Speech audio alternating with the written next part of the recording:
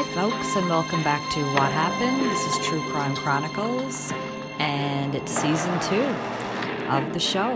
Thanks so much for being with me.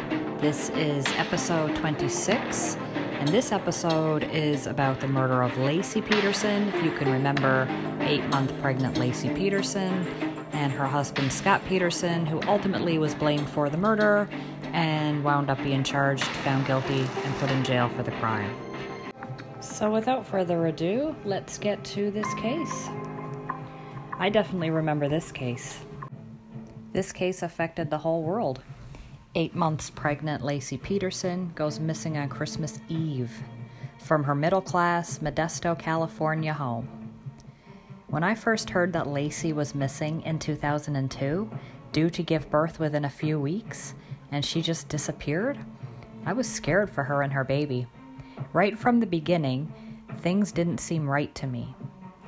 Her husband and parents were all over the news begging for her safe return. I especially remember her mother, Sharon Rocha.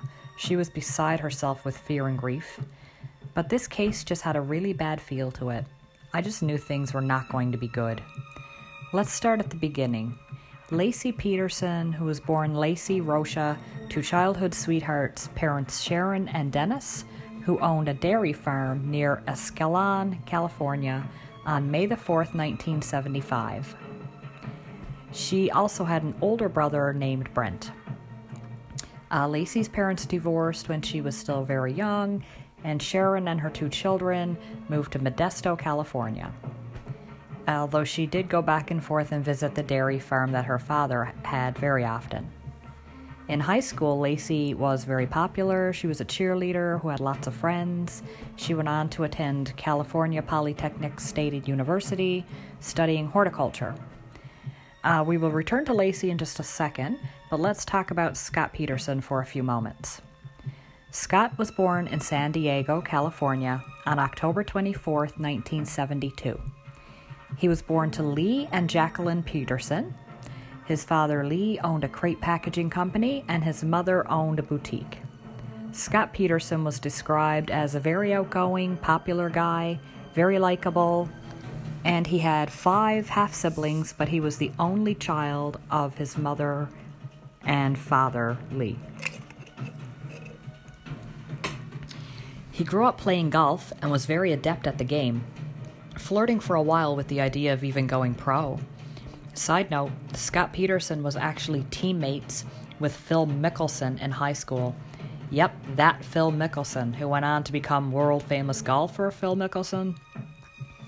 In 1990, Scott enrolled at Arizona State University, where he briefly attended until he transferred to Cuesta College and then eventually to California Polytechnic State University, otherwise known as Cal Poly, where he wound up studying business, I believe.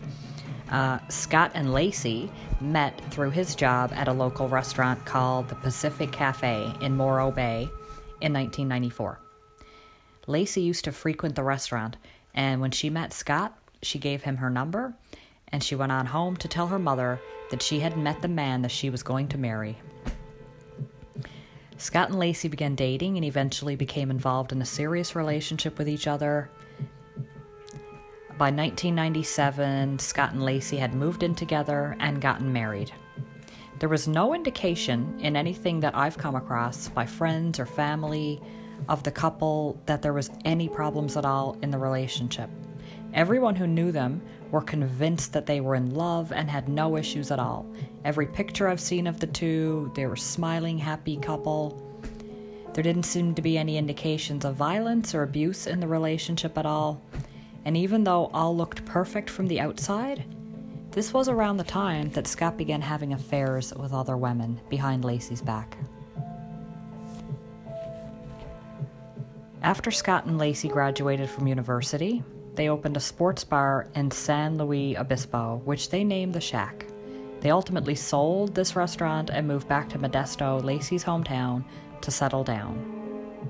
They bought a house on Covina Avenue, and Laci went to work as a substitute teacher, while Scott took a job with TradeCorp USA. We still don't know if Laci found out about the affairs that Scott was having or not, but if she did, She didn't mention it to anybody that I have come across, and she must have been devastated if so. He was the love of her life. In 2002, Laci and Scott found out they were going to have a baby. Laci was over the moon. She had wanted to have babies and raise a family her whole life. Scott also appeared to be elated at the news and acted the perfect doting husband. That facade is what made the Roches trust him completely and believe in his innocence. Even in the face of evidence that was beginning to be overwhelming, they still believed in him. When I no longer did. I remember that. But they eventually turned against him, and that was Scott's own fault. Laci had been given a due date of February the 10th, 2003, and the couple were just starting off their young, successful lives. They found out they were having a boy, and Laci named him Connor. All went as normal until Christmas Eve, when Scott reported Laci missing. And that's when their perfect life and world completely stopped. And that's when I and the rest of the world found out who Laci and Scott Peterson were, this tragic, beautiful couple. 8-month pregnant Laci is gone. When the case broke, this is the info that came out on the news. So, here's the timeline of Laci's disappearance as we know it. At 5:45 p.m. on December 23rd, that's the day before she goes missing, on 2002, Laci and Scott go to Laci's sister Amy's hair salon where Scott got his hair cut. Scott told Amy and others at the salon that day that he was going golfing the next day, Christmas Eve.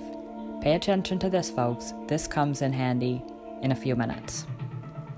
The couple left, and at 8:30 p.m., Laci spoke to her mother on the phone. Her mother is the last person to have spoken to Laci before she disappeared. Unless you count Scott. Okay. And of course the person who killed her. Neighbors report Scott knocking on their door on the afternoon of December 24th to ask if they had seen Laci. Scott told them he had been golfing. Incidentally, later that evening, he also told another family member of Laci's that he had been golfing that day. That's the day of December 24th, the day of Laci going missing. There's numerous people now, he said, I was golfing today, and told the day before, I'm going golfing tomorrow. Okay. Stay with me now. Scott next called Laci's mom, Sharon, to ask if she had spoken to Laci. Just before 6 o'clock p.m., Scott Peterson and Sharon Rocha report Laci missing to the authorities. When detectives arrive at the Peterson home, they notice several concerning things. They find Laci's wallet, keys, and sunglasses in her purse still in the closet.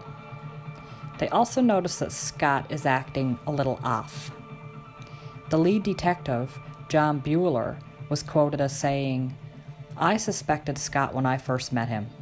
Didn't mean he did it, but I was a little bit thrown off by his calm, cool demeanor and his lack of questioning.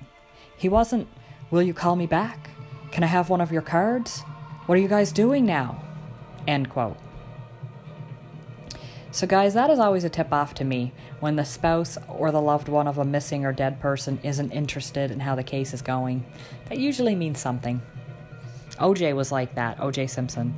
When he was first alerted to the fact that Nicole was dead and asked to come back to California to pick up his kids, he didn't ask how Nicole had been killed. And later on, he didn't try to find the perpetrator, even though he promised he would. So, back to Scott Peterson. Scott was characterized by the police that night and in the following days as disinterested, polite, aloof, distant, arrogant. Not traits that, are usually the traits of the husband of an 8-month pregnant woman who's gone missing on Christmas Eve. It's one thing, it's a little red flag, it's not evidence by itself, but it's a little red flag. So, Scott tells police that he had been at the Berkeley Marina and then out in the San Francisco Bay all day fishing. Let's just stop here for a moment. Now, He had told Laci's friends and family, and his own, that he was golfing, but now he was telling the police that he was fishing. That's number one. Number two, what I remember thinking at the time this was playing out in real time was, who goes fishing miles away on Christmas Eve, leaving their 8-month pregnant wife home alone on Christmas Eve? Like, I just thought that was a little much. Like, anything could happen to Laci or whatever, and this was, really before the days of cell phones and stuff, guys. Some people had cell phones, but they certainly weren't common. I didn't read anything about the fact that Laci and Scott had cell phones, so I'm guessing not in the early 2000s like that. Anyway, I think that's where I started to get suspicious of Scott, at the point where his story to the police was that he was gone fishing at this marina way out in San Francisco Bay and left his 8-month pregnant wife home alone all day on Christmas Eve. No family time there? Anyway, the police were also growing more suspicious of Scott. The first suspects in any murder or missing persons case is always the people closest to the victim. The people with the most to gain from the crime, or the people who find the victim. I don't know exactly when Scott became a suspect to the Modesto police, but it likely wasn't immediately. However, it doesn't seem like it was too long after this, especially considering on December 30th, this is just 6 days later, 2002, a woman named Amber Fry contacted the Modesto police. She reported having an ongoing affair with none other than Scott Peterson. Yes, folks, this is the next affair that we definitely know about. She gave them all the details of their relationship. This did not help the suspicions of the Modesto police and the FBI. At this time, the general public did not know about Amber Fry, but a few weeks down the road, when she gave a public statement to the press, and the case shifted dramatically in the public eye and in the eyes of the Roaches. After defending him and standing up for him in public, to hecklers, to the media, to the police, the Roaches were starting to turn on Scott Peterson. The police asked Amber to call Scott and have him secretly recorded in a series of calls. In one of those calls, he tells Amber that he's celebrating New Year's Eve in Paris. That night, he was actually at a candlelight vigil for Laci, being held by her family in Modesto. Okay, so on January the 15th, the Roaches were told of Amber Fry and her relationship with Scott. They were also shown a picture of Scott with Amber. This is when they began to believe that Scott had probably killed their daughter. On January 17th, 2003, police confirmed that Scott Peterson had been having an affair with Amber Fry publicly. On January 24th, 2003, just a week later, the Roaches give a public statement retracting all of their support of Scott. They also said that he was no longer communicating with them. That was really shocking for everyone, following the case. Like, what? The Roaches and Scott Peterson were a unit together. They were always together, giving interviews, begging for Laci to come home, begging for if someone had her kidnapped to let her go. And now there's this public, thing playing out with Amber and Scott and the Roaches. It was terrible. Hours later, on January 24th, Amber gave her now infamous press release. I remember watching that on TV. During this statement, she explained tearfully, and you can tell she was in extreme stress, that she explained she had no idea that Scott was married or about to be a father or any of the rest of it. So, let's talk about Amber Fry for a minute. This was a woman who was told by Scott and their associates when she met him that he was a single man. He seemed totally devoted to her and pursued a relationship with her, and even started getting close to her little daughter. Amber had a little daughter. She was a single mom. After she learned that Scott's wife was missing and that Scott was a suspect, she contacted police immediately. She completely cooperated right from the get-go with the police. One of the things she told the police that came out in the trial was that on December 9th, this would be 2 weeks before Laci disappeared, Scott had told her that he was a widower, that his wife was dead, and that this would be their first Christmas that he had to spend without her. What the hell is that, boys and girls? Now again, no direct evidence linking Scott to any crime, but the police are very, very interested in this information. As this was going on, the search for Laci played out. It involved water, air, horseback, bicycles, canine units, hundreds of volunteers and police. They searched everywhere, including the marina and bay where Scott didn't go golfing, the one where he went fishing, you know. The story went global. Every day I watched the news wondering if they would find Laci. Her due date was getting closer and closer. Where was she? What really did happen? So now we're up to Scott's timeline of events, and this is what Scott says happened that day. This is interesting as well because this is his story. According to Scott, he says goodbye to his wife at about 9:30 a.m. on Christmas Eve morning. She was watching Martha Stewart and preparing to mop the floor and walk the dog in the park. Quick side note. A neighbor testified at the trial that she had seen their dog with no owner at or about 10:18 a.m. alone outside the home. She knew it was the Peterson dog. It had a leash on, and she opened the back gate and put the dog in the backyard and closed the gate again so that the dog wouldn't get out.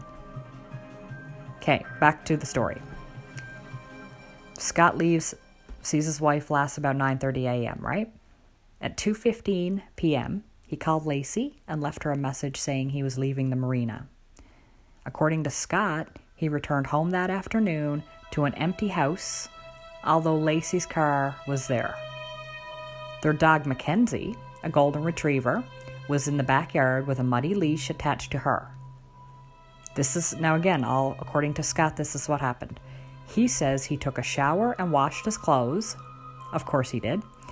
And then started calling around looking for Laci. When the Roaches found out that Scott was out on his boat, they were shocked. What boat? Scott didn't have a boat. As a matter of fact, no one knew that Scott had a boat. It was a secret boat, I guess. Most people tell their friends and family when they purchase something like a boat. Did Laci even know of this boat? Another interesting fact, right? Rewards were offered for Laci's safe return. First $25,000, then $250,000, finally $500,000. Laci's due date came and went. The Roaches were heartbroken. Then, on April 13th, 2003, almost 4 months after Laci had disappeared, the deceased body of a full-term baby was discovered by a couple walking their dog on the shore of the San Francisco Bay. The media reported at the time that the baby's umbilical cord was still attached, but the autopsy report later refuted this. It said that the umbilical cord and placenta were not with the baby. The speculation on the news and online went rampant. Was this Laci's baby? Baby Connor? Were there any other missing babies in the area? One day later, the torso of a recently pregnant woman was found on the shoreline about a mile away. The head and limbs were missing. On April 18th, DNA results confirmed that both baby and the female torso were the remains of missing woman Laci Peterson and her baby Connor. The autopsy report contained information that the infant had nylon cord around his neck and a severe cut on the right-hand side of his body. Laci's body contained no internal organs, and she had 2 broken ribs, but the medical examiner could not tell if this was post or peri-mortem. The medical examiner determined that the baby died in utero and had been expelled from Laci's body when she died, but he could not determine if the baby had been alive or not when this happened. The nylon and the right side injury were caused after the baby was born and likely after the baby died. A cause of death could not be determined for Laci based on the remains found. Meanwhile, the police had placed a tracker on Scott's car. They feared he would cross the border into Mexico. During the search of Scott's boat, car, and home, detectives found hairs belonging to Laci in a pair of pliers on his boat. They found homemade anchors made with concrete, the remains of a 90-pound bag of concrete, and concrete residue in the boat. They also found evidence that Scott had made 5 anchors, although none of them were found on his property, and they believe he used those anchors to weigh down Laci by the head and limbs, which would account perfectly for the torso, missing its limbs and head, to have arisen up from the bay and eventually floated out to the shore. You might never find anchors with limbs and a head attached in the San Francisco Bay. According to experts who testified at the trial, the current is so strong in the San Francisco Bay that there's likely nothing left there.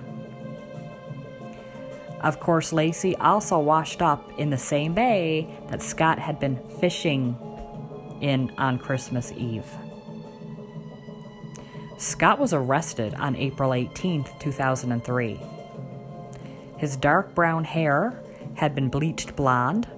In his car, the police found $15,000 in cash, Viagra tablets, survival gear, camping equipment, several changes of clothes, his and his brother's driver's licenses, and 4 cell phones.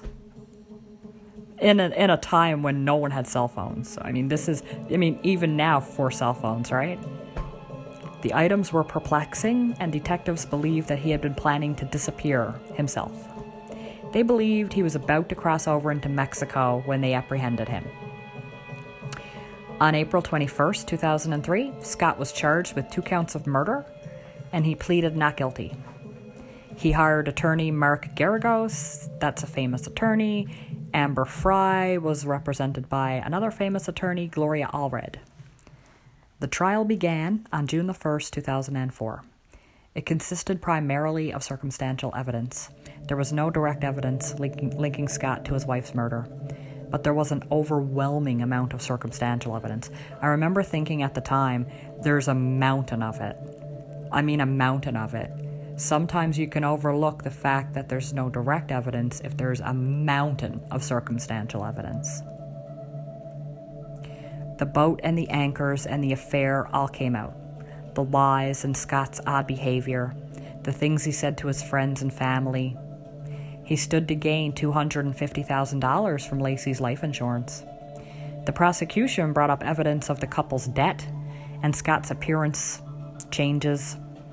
Scott had also contacted a realtor to sell the home, and he had traded in Laci's vehicle while she was still missing and not dead. The jury also heard the secret tapes between Scott and Amber.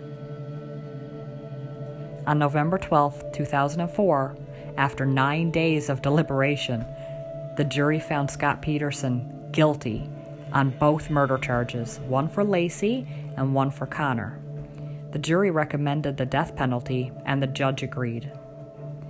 Initially, Scott was sentenced to death by lethal injection on March the 16th in 2005 in California, which means life anyway, considering it's California.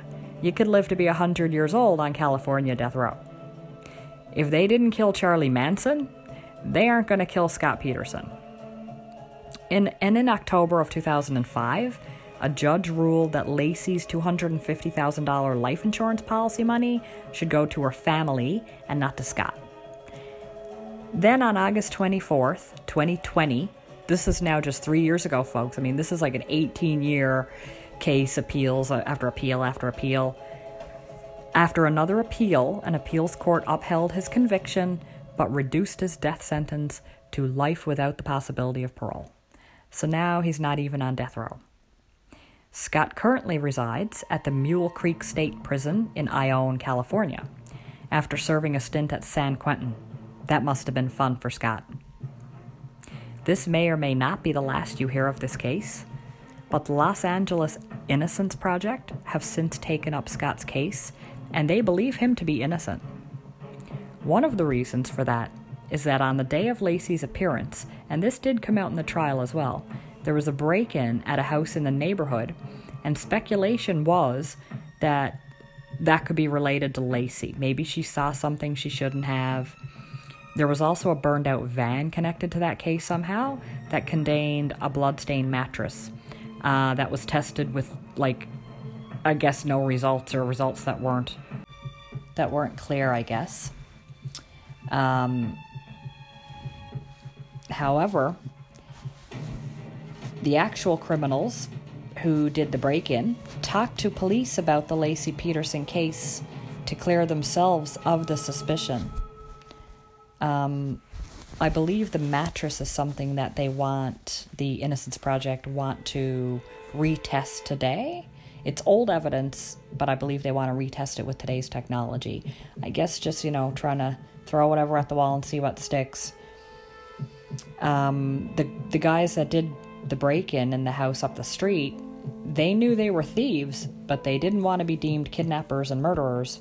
So they did talk to police and denied anything about Laci Peterson whatsoever. The police have never stated that there was a possible connection to that crime, and they have not found any evidence to date to link the thieves with Laci at all. The Innocence Project have been trying to get Scott Peterson freed ever since they took the case. I guess we'll wait and see what happens there. That's yet to be seen. To date, Laci's other remains have never been found. Well, folks, in the case of the murders of Laci and Connor Peterson, that's what happened. Join me next time for the next episode in this season. Until next crime, this is True Crime Chronicles.